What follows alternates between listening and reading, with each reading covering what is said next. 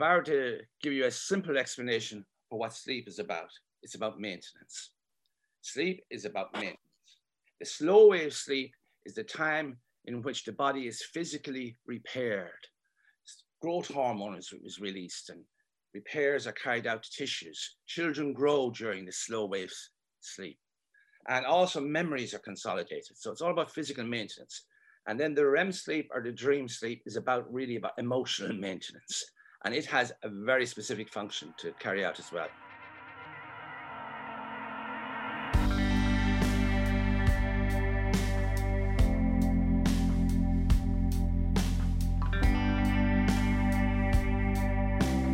Hello and welcome to another HG podcast. I'm Jo Baker and I'm part of the HG team. Today I'm going to be talking to our expert Jo Griffin about exploring sleep and dreaming. And for those of you who know me, something you know that I could talk about for days. Jo is a psychologist with many years experience both in psychotherapeutic practice and in training psychotherapists for the Human Givens College. Over the last 2 decades as co-developer of the Human Givens approach to psychology and behaviour, thousands of health professionals have enjoyed his practical workshops and seminars on brief therapy for treating anxiety-related disorders, depression, trauma and addiction. And since it's widely recognised that much mental distress comes from work-related stress, he's increasingly in demand by businesses to help them run more effectively by taking into account the innate needs of their customers, their employees, suppliers, owners and shareholders alike. Now, for many years, he was the educational director of the Human Givens College, and he's really been at the leading edge of skill-based therapy research and practice. Jo's widely recognised as one of the most informed and entertaining speakers on human behaviour, and is also the co-author with Ivan Tyrrell on numerous books and publications, including Why We Dream, The Definitive Answer, and also lots of other books on treating anxiety and depression. So hello, Jo, thank you so much for joining us today. Our audience are absolutely delighted that you're here talking to us and they've followed your work and we have quite a few questions for you.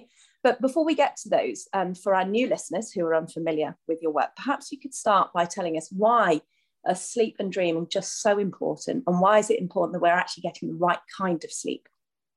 Right, well, thank you, Joanne. Sleep and dreaming is so important that if we don't get it, we die. So it can't get much more important than that. And we know this from experiments done with animals that when they're sleep deprived for a sufficient length of time, they actually die. And we also know that there's a mutation that can actually happen in human beings that stops them sleeping and they die relatively quickly after it. So it is necessary for survival. But it is not just that sleep is necessary for survival. We need to get the right amount of sleep and the right balance of sleep.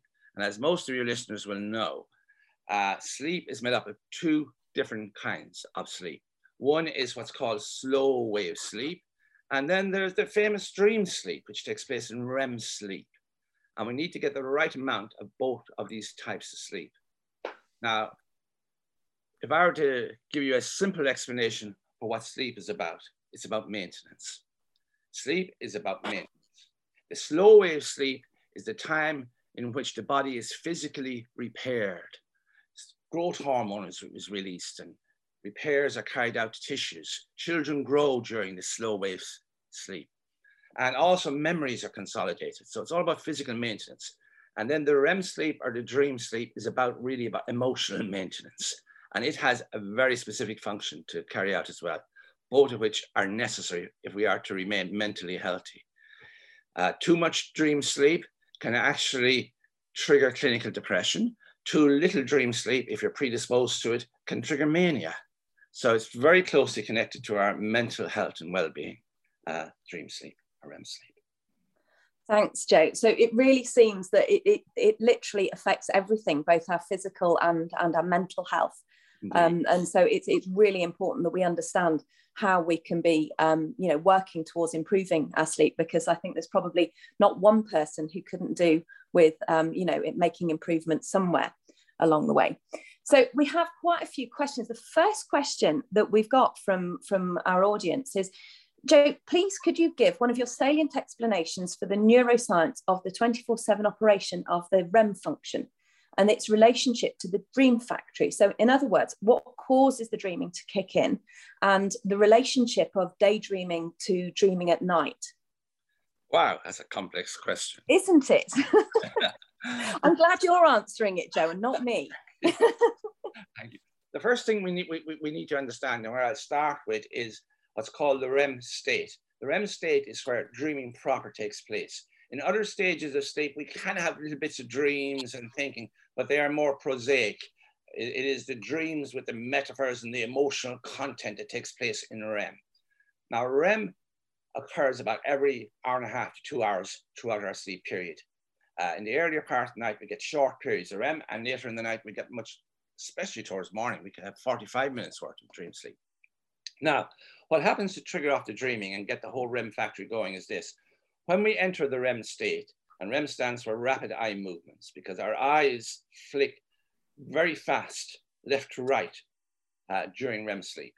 Now, what kicks it off is that an electrical impulse sent from the bottom of the brain, a place called the locus coeruleus, and that electrical impulse, which is called a PGO wave, that electrical impulse comes up into the midbrain, and that impulse is saying there's something really interesting happening. It occurs during the daytime and anything novel happens. We fire off one of these PGO waves, and it's saying something really novel is happening. And accompanying this wave, the body is inhibited from moving. The anti-gravity muscles get paralyzed. So we have this signal going up into the emotional part of the brain, and it's saying something interesting is happening. But actually, the body is paralyzed. There's no information coming in from the outside world.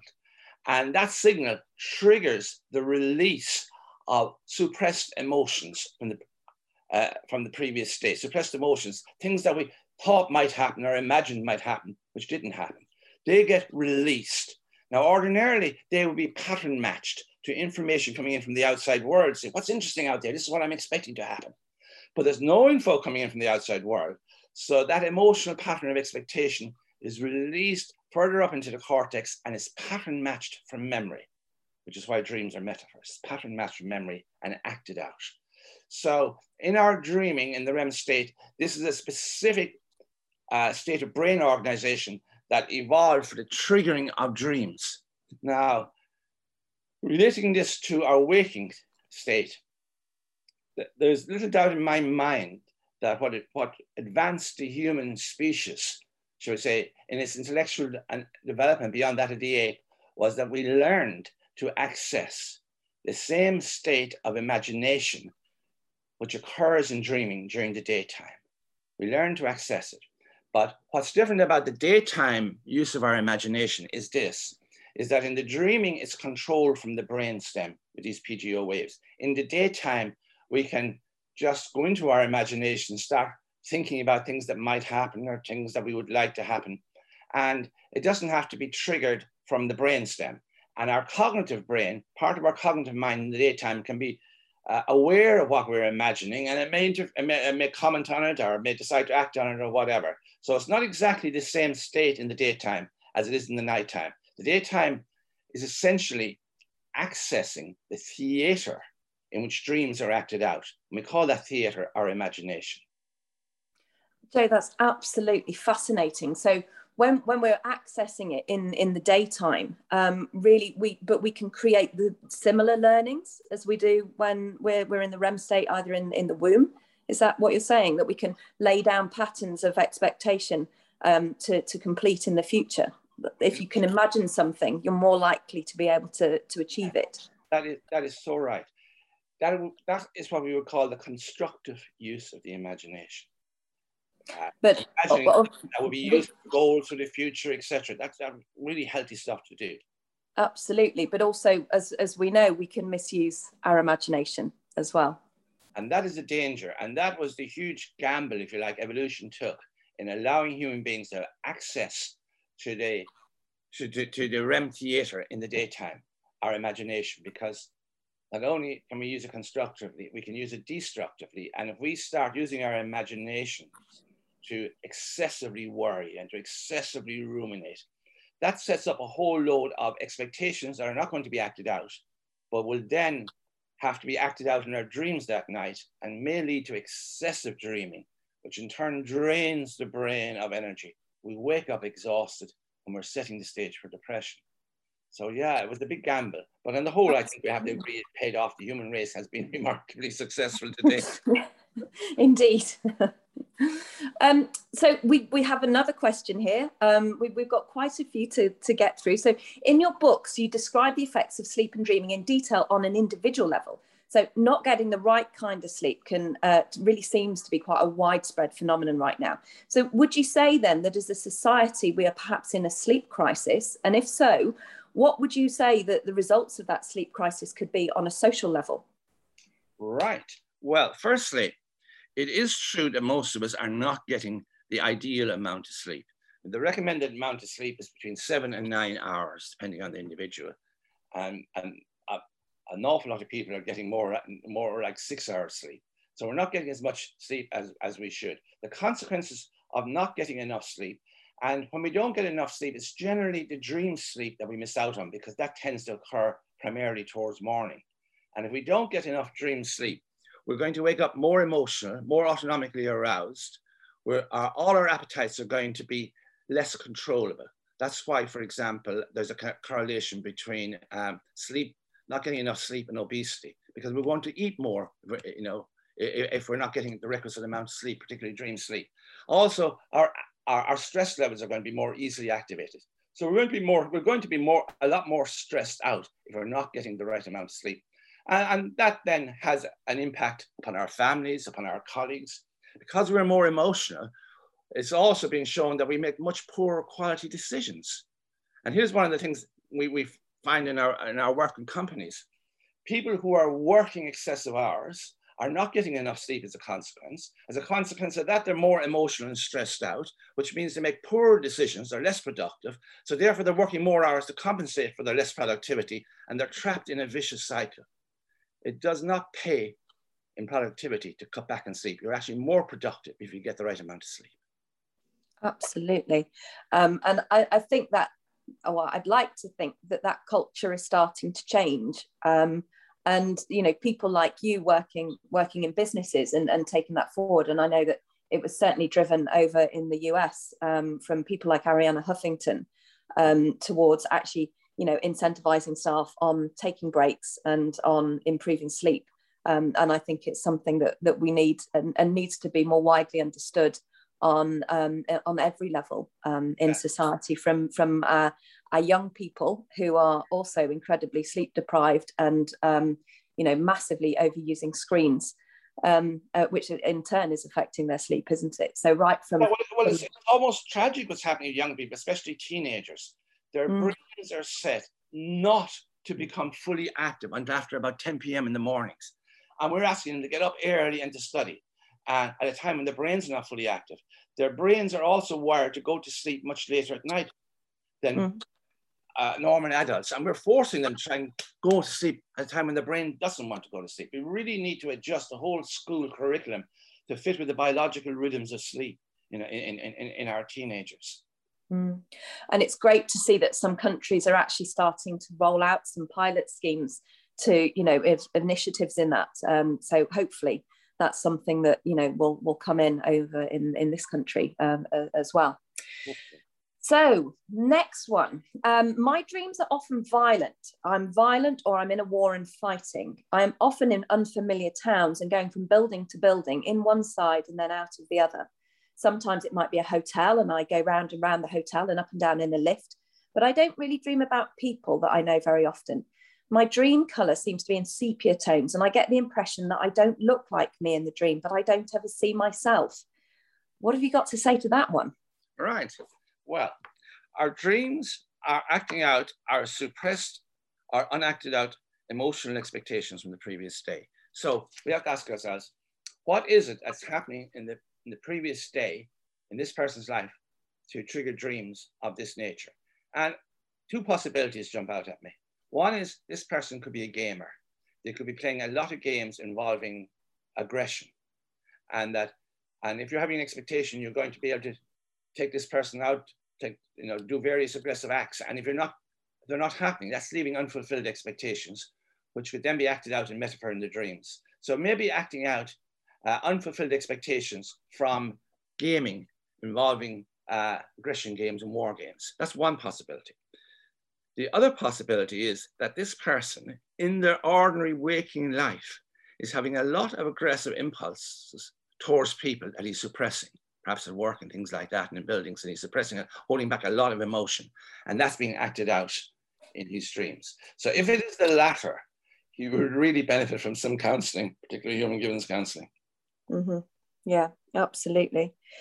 Thank you. So the next member of the audience would like to know what you think about your theory on sleep, and in particular how your theory on dreaming compares to the ideas put forward by Matthew Walker in his best-selling book, Why We Sleep. Right. Well, Matthew Walker's theory of dreaming is that dreaming exists in order to remove the emotional charges from waking experiences. Now, that hypothesis was a hypothesis I tested myself 20 years ago, and I found it not to be true. I did that simply by carrying out an experiment where I listed all the emotional experiences from waking that I had, and then had myself woken up several times during the night to capture all my dreams. And it was clear that only some of the emotional experiences that I predicted would become dreams became dreams. And often quite low-level emotional experiences did not become dreams. So I realized from that experiment that the theory which Matthew Walker is putting forward now is not actually right. There is a connection between our waking emotional experience and dreaming, but not the one he says. In fact, he characterizes his theory as that dreaming is given as psychotherapy sessions every night. Well, given the fact that all mammals dream, one wonders, do mammals really need to, our cows and, you know, and mice actually need psychotherapy sessions every night? But they do need these psychotherapy sessions. But in fact, if one thinks about it, you can see that the theory is simply cannot be true. Because if we are removing the emotional charges from our emotional experiences in our dreams, we're actually destroying learning. The emotional charges attached to our memories are the learnings we made. This was anxiety provoking, this was dangerous, this was positive, this is something I need to be very scared of. These are our learnings. If you take off the emotional charges, people can't learn from experience. So it's really doesn't stand up. It's simply not right. The theory is half right in that dreams are connected to emotional experiences, but they're connected to the emotional experiences that we did not complete. It's to our expectations. And that, of course, has a huge benefit because it actually saves massive energy. Once we develop the ability to suppress impulses that were not likely to prove profitable, we were saving energy. But when we suppress them, we were suppressing instinctive reactions, and we have to have some way of preserving our instinctive reactions. And that is by taking the brain offline, making the body paralyzed, acting out the suppressed emotions whilst we're asleep. And that way we discharge them without wasting much energy. And the whole emotional system is kept in balance. So I'm not in agreement with Professor Walker's dream theory. No. Okay. So, I mean, and that makes complete sense, because if we were to you know, get rid of the emotional charge every night, then we would, you know, we wouldn't remember that we perhaps needed to be, you know, wary next time we walk past next door's dog that can be a little bit aggressive, you know. And in terms of the rest of his thoughts around sleep and why we sleep, what are your thoughts on those theories? Well, to give credit to Professor Walker, his team and himself have done an amazing amount of research, along with other teams in our universities, showing the vital function, for example, of slow wave sleep in preserving memories. That's really, really good. They've also shown that getting the right amount of sleep is so important. And when we don't get the right amount of sleep, all our health indices are compromised. We're more prone to heart disease, more prone to cancer, more prone to diabetes. So he's certainly highlighted, or helped to highlight, the importance of sleep, for sure. I'm giving full credit for that. Absolutely. Thank you. So our next question comes from somebody who wants to know, can I learn to solve problems in my dreams? Oh gosh, there's so much confusion about the connection between sleep and dreams and problem solving. Now, there are a number of ways which we can actually get insight into problems through sleep and dreaming, but there are a number of different ways. The first one is simply this: that when we're working on a problem, it's not our logical mind that solves it, but rather our creative unconscious, with involvement of our right neocortex. It's our creative unconscious. That's why we find that if we're working on a problem and we can't see the solution, that if we go for a walk, for example, and relax a bit, the answer pops into our mind. The reason is the solution has been developed in perhaps in our right neocortex, and the left neocortex needs to relax its grip on reality, its focus. And when we go for a walk or relax, then the solution can cross the corpus callosum and we can become conscious of it. So I find, for example, this happens to me so often, that I've been working on some kind of a problem. I go to bed, and 5 minutes after I got into bed, to my wife's irritation, I immediately turn on the light beside me and jump out of bed and have to write something down, because an idea just popped into my mind, because I've relaxed, because I'm going to sleep. It's jumped across the corpus callosum and I'm unconscious of it. So that's the first way sleep and dreaming can help us. We get the insights when we're relaxed, if we have them. And that can occur at sleep when we first go to bed. But also, we can get insights from dreams. Now, the thing we need to be aware of is dreams do not solve problems. They absolutely do not solve problems. But there are two ways in which dreaming can help us find solutions to our problems. One is, if we actually ask our brain at nighttime and we say before we go to sleep, look, I really like you to help me dream up a solution to this particular problem. There's a possibility, not a high one, but a possibility that if in the course of the night, the solution becomes available to our unconscious mind, and we now have an expectation of dreaming a solution, we may dream a metaphorical solution, but the solution doesn't occur in the REM state. It occurs in other states of consciousness, but may manifest in the REM state. So that's one way dreaming can give a solution. Now that's relatively rare. Experiments have shown that to be relatively rare, but it does happen. A much more common way that dreams can give solutions is this. We can have a problem that we're working on, can't find a solution, and we can have a dream. And in the surface metaphor of the dream, the solution mysteriously appears. Now, we know the reason for this, actually. There's an instrument called the tachistoscope, which flashes images very, very quickly. And if you show a person images with a tachistoscope going very, very quickly, the conscious mind can't register them.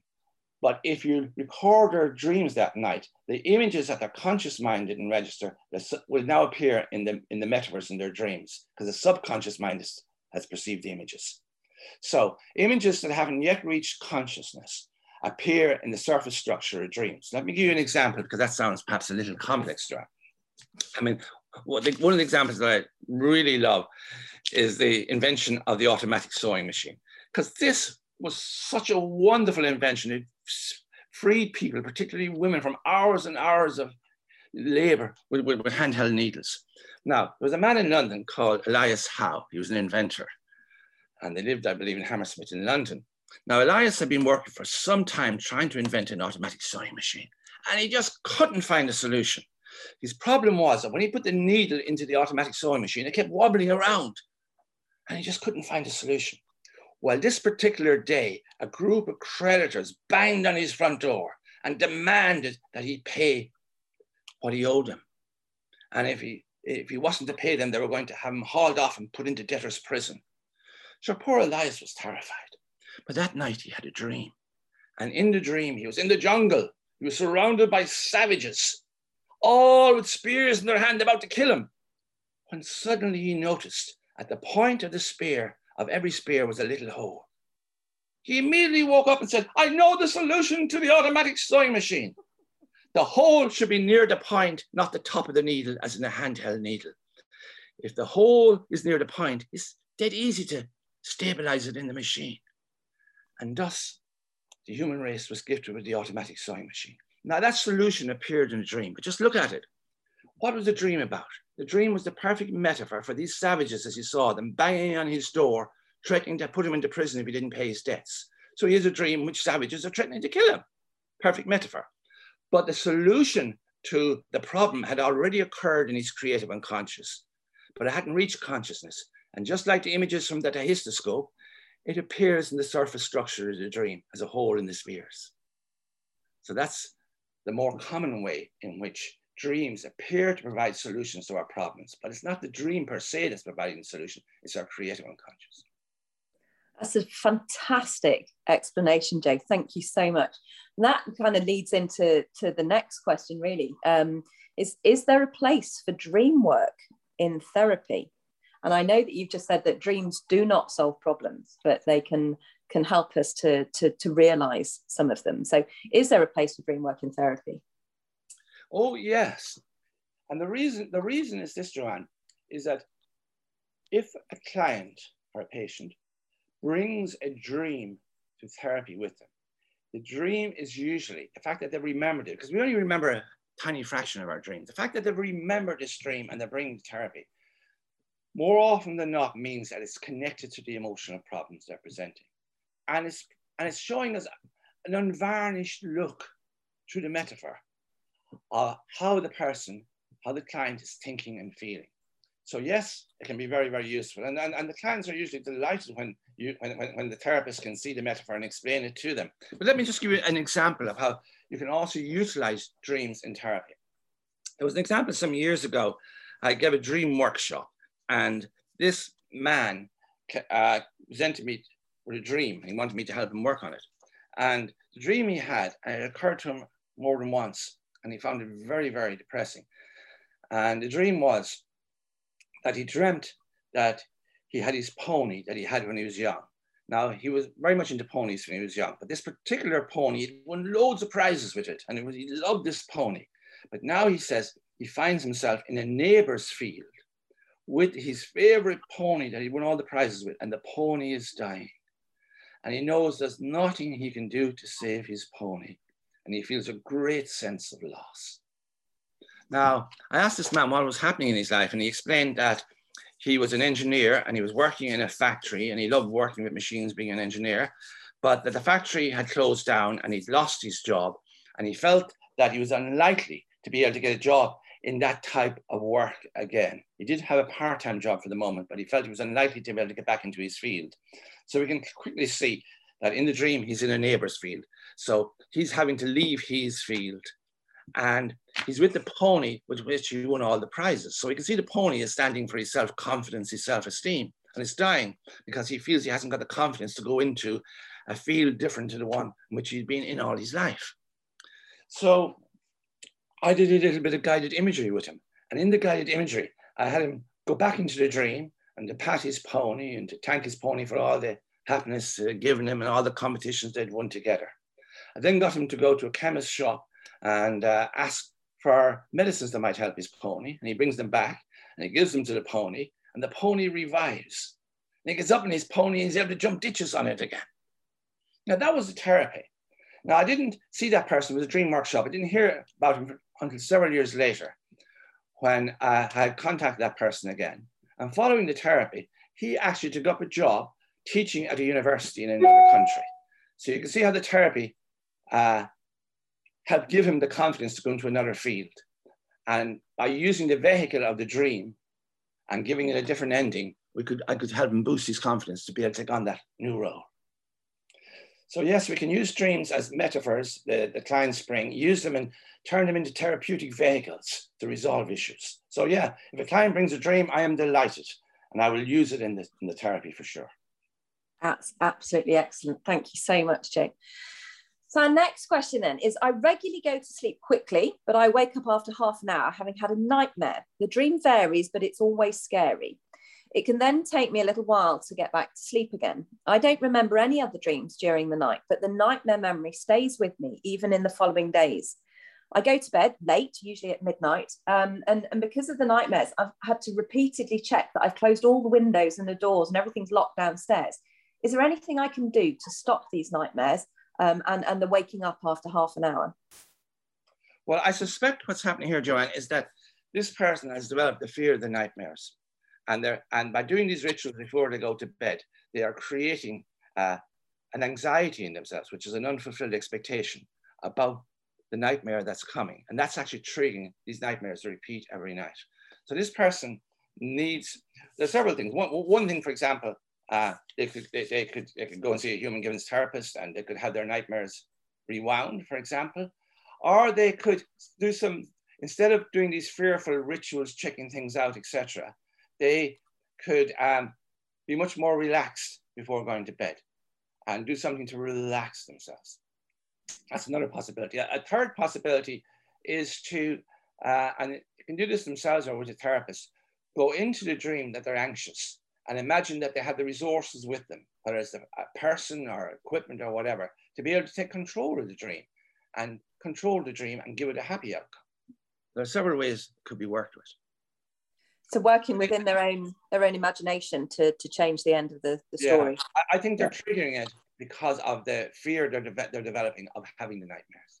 Absolutely. So they're setting up that expectation really that they're going to have one. Exactly. And I wonder, I mean, I've been, as you know, work quite a lot with sleep, and a lot of the sleep hygiene, people from when I trained with you, Joan, it was quite a rare thing to hear about. Now it seems to be everywhere. All of these things, these musts, these should do's before you go to bed. Now, if you ask a person who sleeps well what they do, they just go, I don't know, I just go to sleep. But people who don't sleep well are adopting these good practices before bedtimes. But I wonder how much some of this can become part of the ritual of not sleeping. And that's certainly something that I've seen in clients who come to me as a last resort and gone, well, I do everything that the Sleep Council says. I've read, Matthew Walker's book. I do all the things that I should be doing before bedtime and I still can't sleep. And I wonder how some of this becomes part of that expectation of not sleeping. I think you're absolutely right. The worst thing we can do is get worried about our sleep, because if we do, we're going to stop ourselves having good sleep. And we need to become much more chilled out about it. It is useful, if you are having problems sleeping, it is useful to check that sleep hygiene a bit. There's no doubt about that. But also what we need to look at is, why are we having poor quality sleep? And the chances are it's because our stress levels are up, which means our needs are not being met in balance. And we focus on getting our needs met better during the day, then we're much more likely to improve our sleep at nighttime. And if we're getting our needs met adequately, you don't need to worry about the sleep, because what will happen is the pattern will rectify itself. You can have a poor night's sleep one night, but if you're not getting stressed out, you'll have a good night's sleep the second or the third night. The pattern is self-correcting. It is an instinct to sleep. Yeah, you shouldn't have to work on it so hard. It's an instinct. No, absolutely. And I think, so people often, one of the mistakes that I see, people say, I need to work on my sleep, I'm going to get an early night. So they do all the sleep hygiene and they get into bed and they're just lying awake. So their association with their bed is being stressed and awake. Yeah, absolutely. The one thing we can't do is force sleep. You can't say, I'm short sleep, I'm going to bed 2 hours early tonight, because you'll only sleep when you feel tired. There's no point in staying in bed for more than 30 minutes. If you're not feeling tired, you should get out of the bed, because as you say, you're making the wrong connection. You're associating the bed with wakefulness instead of sleep. Yeah, absolutely. Yeah. Okay, so another one here. Almost every night, almost every other night, I dream about my ex-husband. This has been going on for years now, and I just put up with it, but I really want it to stop. The nature of these dreams are that I'm trying to get back together with him, and we often end up having sex, or I'm chasing him and begging him to get back with me. These dreams are really confusing because my ex-husband was physically and mentally abusive, and it took an awful lot of strength to leave this marriage, as I was both scared and not mentally strong enough. And I was with him for 10 years, but only married for 9 months. It took everything I had to end the marriage, and I'm very, very happily married for the past 17 years with my husband and 2 teenage children. The physical side of our relationship has gone flat, but my husband is the most wonderful, caring and loving person I could ever wish for. The thing that disturbs me most about this dream is that it's so frequent and so very real with my ex, that I feel really guilty when I wake up. And then with my waking hours, I would never touch him with a barge pole. She puts in brackets that I love saying that bit. And I'm guessing I'm guessing that I've not had proper closure on my old marriage. Any ideas, please? Oh, I'm so glad that woman wrote to us, because we can give her so much reassurance right away. Whatever we see in a dream is a metaphor. Any imagery we see in a dream is a metaphor. It is not that is standing in for something else. So the fact that you have sex with your ex-husband in the dream, that is not about having sex with your ex-husband. That dream is not about your ex-husband. That dream does not suggest you've got unfinished business with your ex-husband. That dream is about the fact that you've got expectations. You would like to have a more intimate relationship with your present husband. And the fact that that's not happening is giving rise to unfulfilled expectations that are being expressed metaphorically with you having sex with your last husband. So it's not at all about him, your previous husband. It is about your present husband and your desire to have a more intimate relationship with him. That's what that dream is about. Now, obviously, the thing to do here is, clearly your husband is a wonderful man and you have a really good relationship, but you do need to talk about sex. So sex is an important part for most people of the intimacy of marriage or a relationship. And if you find that you can't talk about it directly with him, perhaps you might think about going to see a counselor and finding a safe forum which you could discuss any issues he's had, what his needs might be. He may just feel inhibited. He may have needs that he hasn't been able to express, the confidence to express or whatever. Or it may be that he's stressed out in his life. But there are issues there that would benefit both of you to get addressed. But please be assured, this is not about your ex-husband. It is not about you wanting sex with him. I'm sure they're going to find that really reassuring, Joe, and just to know that all that guilt that they've got, they can just let that go. Indeed. So could you share your thoughts then about lucid dreaming and the so-called psychic premonition dreams, and perhaps its connection to neuroception? Right. Okay. Two things in there, lucid dreaming and about psychic premonition dreams. Let's just talk about lucid dreaming first of all. Many, many people have had the experience of becoming lucid in a dream. What that means is that we're in a dream and we become aware in the dream, oh my goodness, I am dreaming. And often when that happens, people get a little experimental and they say, I wonder what I can do in this dream. And often they'll check out, can they fly, jump over houses? And they find these dreams quite exhilarating for the most part. And then people think, you know, and a lot of people have thought about, wouldn't it be a wonderful psychotherapeutic tool if we could develop a technology that would enable us to go into our imagination and make it as real as in a dream? We could do all kinds of wonderful therapy there. And so vast sums of money have been spent researching dreaming to try and develop a technology that will reliably make lucid dreaming accessible.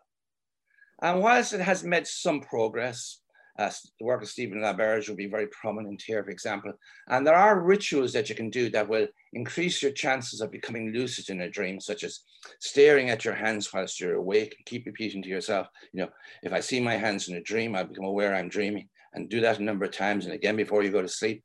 And this does make people sometimes lucid in a dream. But for our part as Human Givens therapists, we feel that this is a huge waste of effort, quite frankly, because the REM theater in which dreaming takes place is completely accessible to us through guided imagery. And that's why we make such use of guided imagery in Human Givens therapy. In the REM theater at nighttime, you know, we see people who are not there, we hear voices, etc., etc. But in guided imagery, particularly people go into deeper states, hypnotic type states, and you know, it's routine for people to be able to see things that are not there and have experiences that are not real but seem real. So we have all the therapeutic benefits of lucid dreaming are available to us through the tool of guided imagery. And that doesn't cost very much to learn how to do and become fluent in it. And it's a really worthwhile thing to do. To be able to do guided imagery for yourself, going before a difficult interview, to prepare for a difficult task, etc. It's a wonderful tool. Everybody should learn how to use it. It's hugely powerful, and it's something that once you've learned, you know, you've got that for life, and an incredible thing to be able to teach, you know, and pass down to your children, that power of harnessing that positive imagination, and significantly less odd than staring at your hands and you know, thinking that you might see them in your dreaming. So what about the psychic premonition dreams then? Oh yes, thank you, Joanne. Now that's interesting. I haven't got the slightest doubt that psychic premonition dreams occur. I've experienced them myself.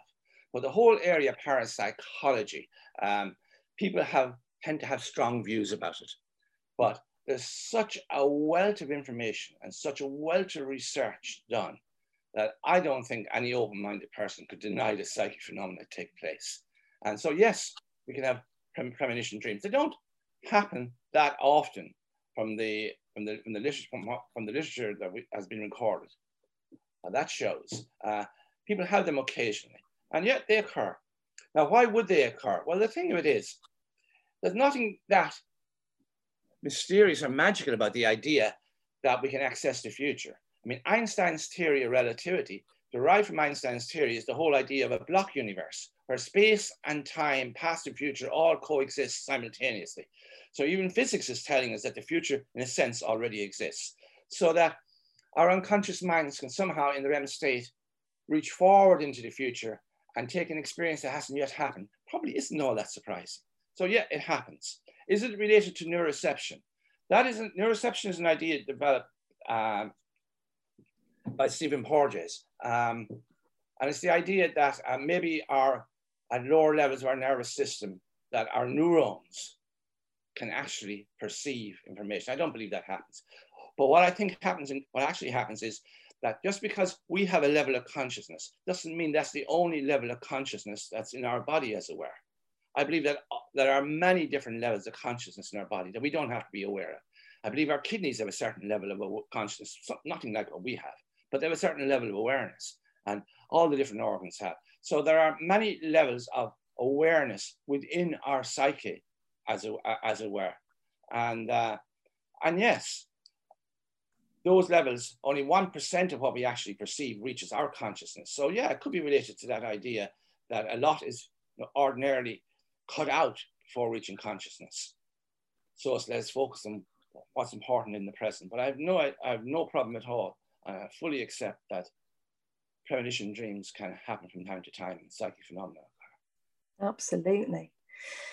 So our next question is, if psychosis is dreaming whilst you're awake, are drug-induced trips or highs in the same category, such as the natural use of the natural drugs that the shamans use? The answer in a crude sense is yes. It is the same phenomena from the REM state that you're inducing, which when they occur outside of the REM state, we call them psychotic phenomena. Yes, it is those phenomena, but there's more complexity to it than that. The REM state is like a doorway or a portal into other states of consciousness. Those other states of consciousness can be higher dimensional consciousness, or they can be lower dimensional consciousness. People can go on bad trips. They can perceive things that are lower levels of evolution rather than higher levels of evolution. So with drugs, the mind-altering drugs, we can access sometimes not just psychotic experience, but we can access knowledge of higher states of consciousness, so that in controlled experiments, people have had spiritual experiences with some mind-altering drugs that have been hugely beneficial to them as people. Now, I absolutely do not recommend people taking mind-altering drugs in unsupervised conditions without the drug being known whether they're taking the right amount, what it's cut with, etc. I think it's highly dangerous. But I do think that it's possible to access knowledge of about other levels of reality through mind-altering chemical intake. Yeah, I do. Mm. And I guess that kind of sort of, is an interesting and pertinent topic at the moment with the use of psychedelics in the therapeutic use of psychedelics. And the wave of evidence for how they're used in trauma treatment. Have you got any opinion on that? Well, given that the rewind technique that we have in human giving is so incredibly effective, it would seem to me to be highly experimental dealing with trauma. I'd be very wary of it because I feel there'd be so many variables uncontrolled. And yet, of course, it can work, undoubtedly work. But the question is, what are the risks? Yeah. These explorations, when properly done scientifically, they're exploring, and we're only at the edge of this knowledge. This is not reliable knowledge yet. Yeah. And I have personally seen 3 people who have been permanently mentally damaged to taking mind-altering substances. And it's a combination of marijuana. I'm not some bigot that says people shouldn't have pleasure or anything like that, but it's to a combination of taking marijuana and other drugs. And what has happened to them is they've become permanently locked out of their experiences, permanently dissociated. And they feel like they're trapped outside a glass looking out at reality, and they can't connect to themselves emotionally or to other people. And that is a scary situation to find yourself in. So this whole idea of the random ad hoc experimentation with mind-altering drugs, given the risks that are potentially attached to a percentage of the population, clearly not all of the population, but a percentage of people are vulnerable. And most people don't know if they fall into that vulnerable subcategory. So I would be cautious about it all, to be honest. Absolutely. And it's a question that, you know, that Gareth and I get from students is, you know, what do we think about the use of psychedelics? And our answer is, well, we have a really, really safe vehicle for working with trauma. So, you know, we use the rewind. So why would we need to experiment with anything else? Okay, next question. Does telepathy live in the same category as the dream state? Wow, that's wonderful. Yes, it does, yes. If you think of the REM state as a portal to all, REM state has access to all the unconscious knowledge that we have. It can draw metaphors from anywhere. So telepathy, and we can, and you can actually have telepathic dreams. I had a dream once where my wife's experiences, my wife had the experiences, but I had the dream, and I was in another country when I had the dream. That was a corresponding metaphor for her waking experience, her emotional expectation.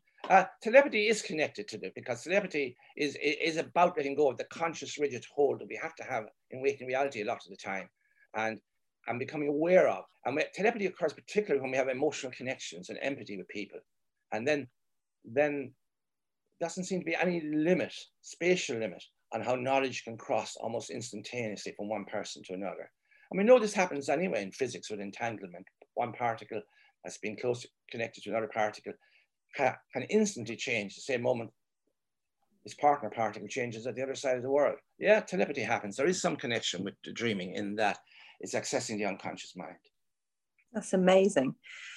So how is it that we can program ourselves to dream, to find the solution to our problems overnight in our dreams, to sleep on it? That's the next question. Yes, you see, the advice to sleep on something is well-founded advice for several reasons. One is that after a night's sleep, our brain is in a much ordered state. Stress levels have been brought down considerably, assuming it's a good night's sleep. And we're going to be able to think much more intelligently about our problems. So for that reason alone, sleeping on it is a good idea. That we can program ourselves to dream a solution can happen. Well, it doesn't happen that often, but yes, if you say to yourself, I have this problem, I want to dream a solution to this problem tonight. And I want to remember it in the morning. I want to remember the dream. It sometimes works. But as I explained earlier, it's not that the dream is solving the problem. The problem is being solved at another stage in the night's sleep. And the dream is the vehicle for expressing the solution. Mm-hmm. Mm. And it's really interesting, isn't it, that, you know, when I did some research into this, most languages have a phrase equivalent to sleep on it. Right. So we know that it transcends all cultures and all people, that it's a well accepted thing, that's a useful thing to do. Quite often when people come in to see me and they're perhaps being prescribed some SSRIs, and they talk to me, and there's one in particular that seems to have more of an effect on this, but they say, my dreaming, I've been having terrible dreams, or I've been dreaming an awful lot more, and I now ask, what medication, you're on any medication, which I always ask anyway, but and I'm not ever surprised anymore when they tell me about, well, this started after I started taking these SSRIs. I wondered if you had anything, that you wanted to add into that. Yeah, it's a common perception, and people put on taking SSRIs that they dream more. In fact, they don't. And we know that dreaming too much is one of the factors triggering the depression in the first place. So it would seem paradoxical that you're taking an antidepressant and you're dreaming more. Leaving aside for the moment the efficacy of antidepressants. Do antidepressants make us dream more? They don't. But what happens is that when we're depressed, the pressure we're creating to dream in ourselves through all our ruminations and worrying means that dreaming is brought forward into the first half of the night. And so we don't remember them, because we only remember dreams usually coming near morning. When we take the antidepressant, it raises serotonin levels. So it rebalances the sleep pattern. So dreaming tends to occur towards morning, and we're much more likely to remember dreams from morning. So it's not that the SSRIs are making us dream more, it's just enabling us to remember more of our dreams. Okay, that's fascinating. Thank you. So, final question then for today. I told myself to allow myself to dream of any incidents that I should be better prepared for in the future. I don't want to rattle on about that now, but I did have a dream that happened a few weeks later. I've only experienced that a couple of times, and I wonder, did you find that people who admitted this when you did your research for the Why We Dream, the Definitive Answer book? Mm-hmm. Yes, I have. And it's well recorded in the literature as well, albeit anecdotal evidence, that people have dreamt of the future. No question. I've done it myself. This has happened. But people having access to psychic ability, I think it's partly a personality factor. Some people have more access to it than others. And also, if you work on it, you tend to have more of it. So yes, it is possible to dream of the future. And yes, if giving yourself an instruction like that may well increase the likelihood that you will get a dream relating to the future. There's lots of anecdotal evidence around this, but nobody has demonstrated that this can be done consistently or reliably. It's more something that seems to happen occasionally rather than something that we can do consistently. But yeah, it can happen for sure.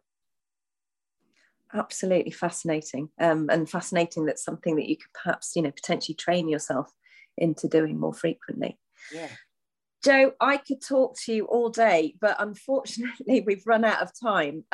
So if you would like to find out more, please do visit the Human Givens website and have a look at Joe's work on there. And you'll find Joe's publications as well, and the Why We Dream, the Definitive Answer book, which was mentioned during this podcast, as well as a range of online courses. And we'll add all of those links in the podcast description too. Joe, thank you so much for joining the Ask the Expert podcast today. I'm sure your knowledge and advice has really helped our listeners today. And thank you, everybody, for listening. Until next time, goodbye.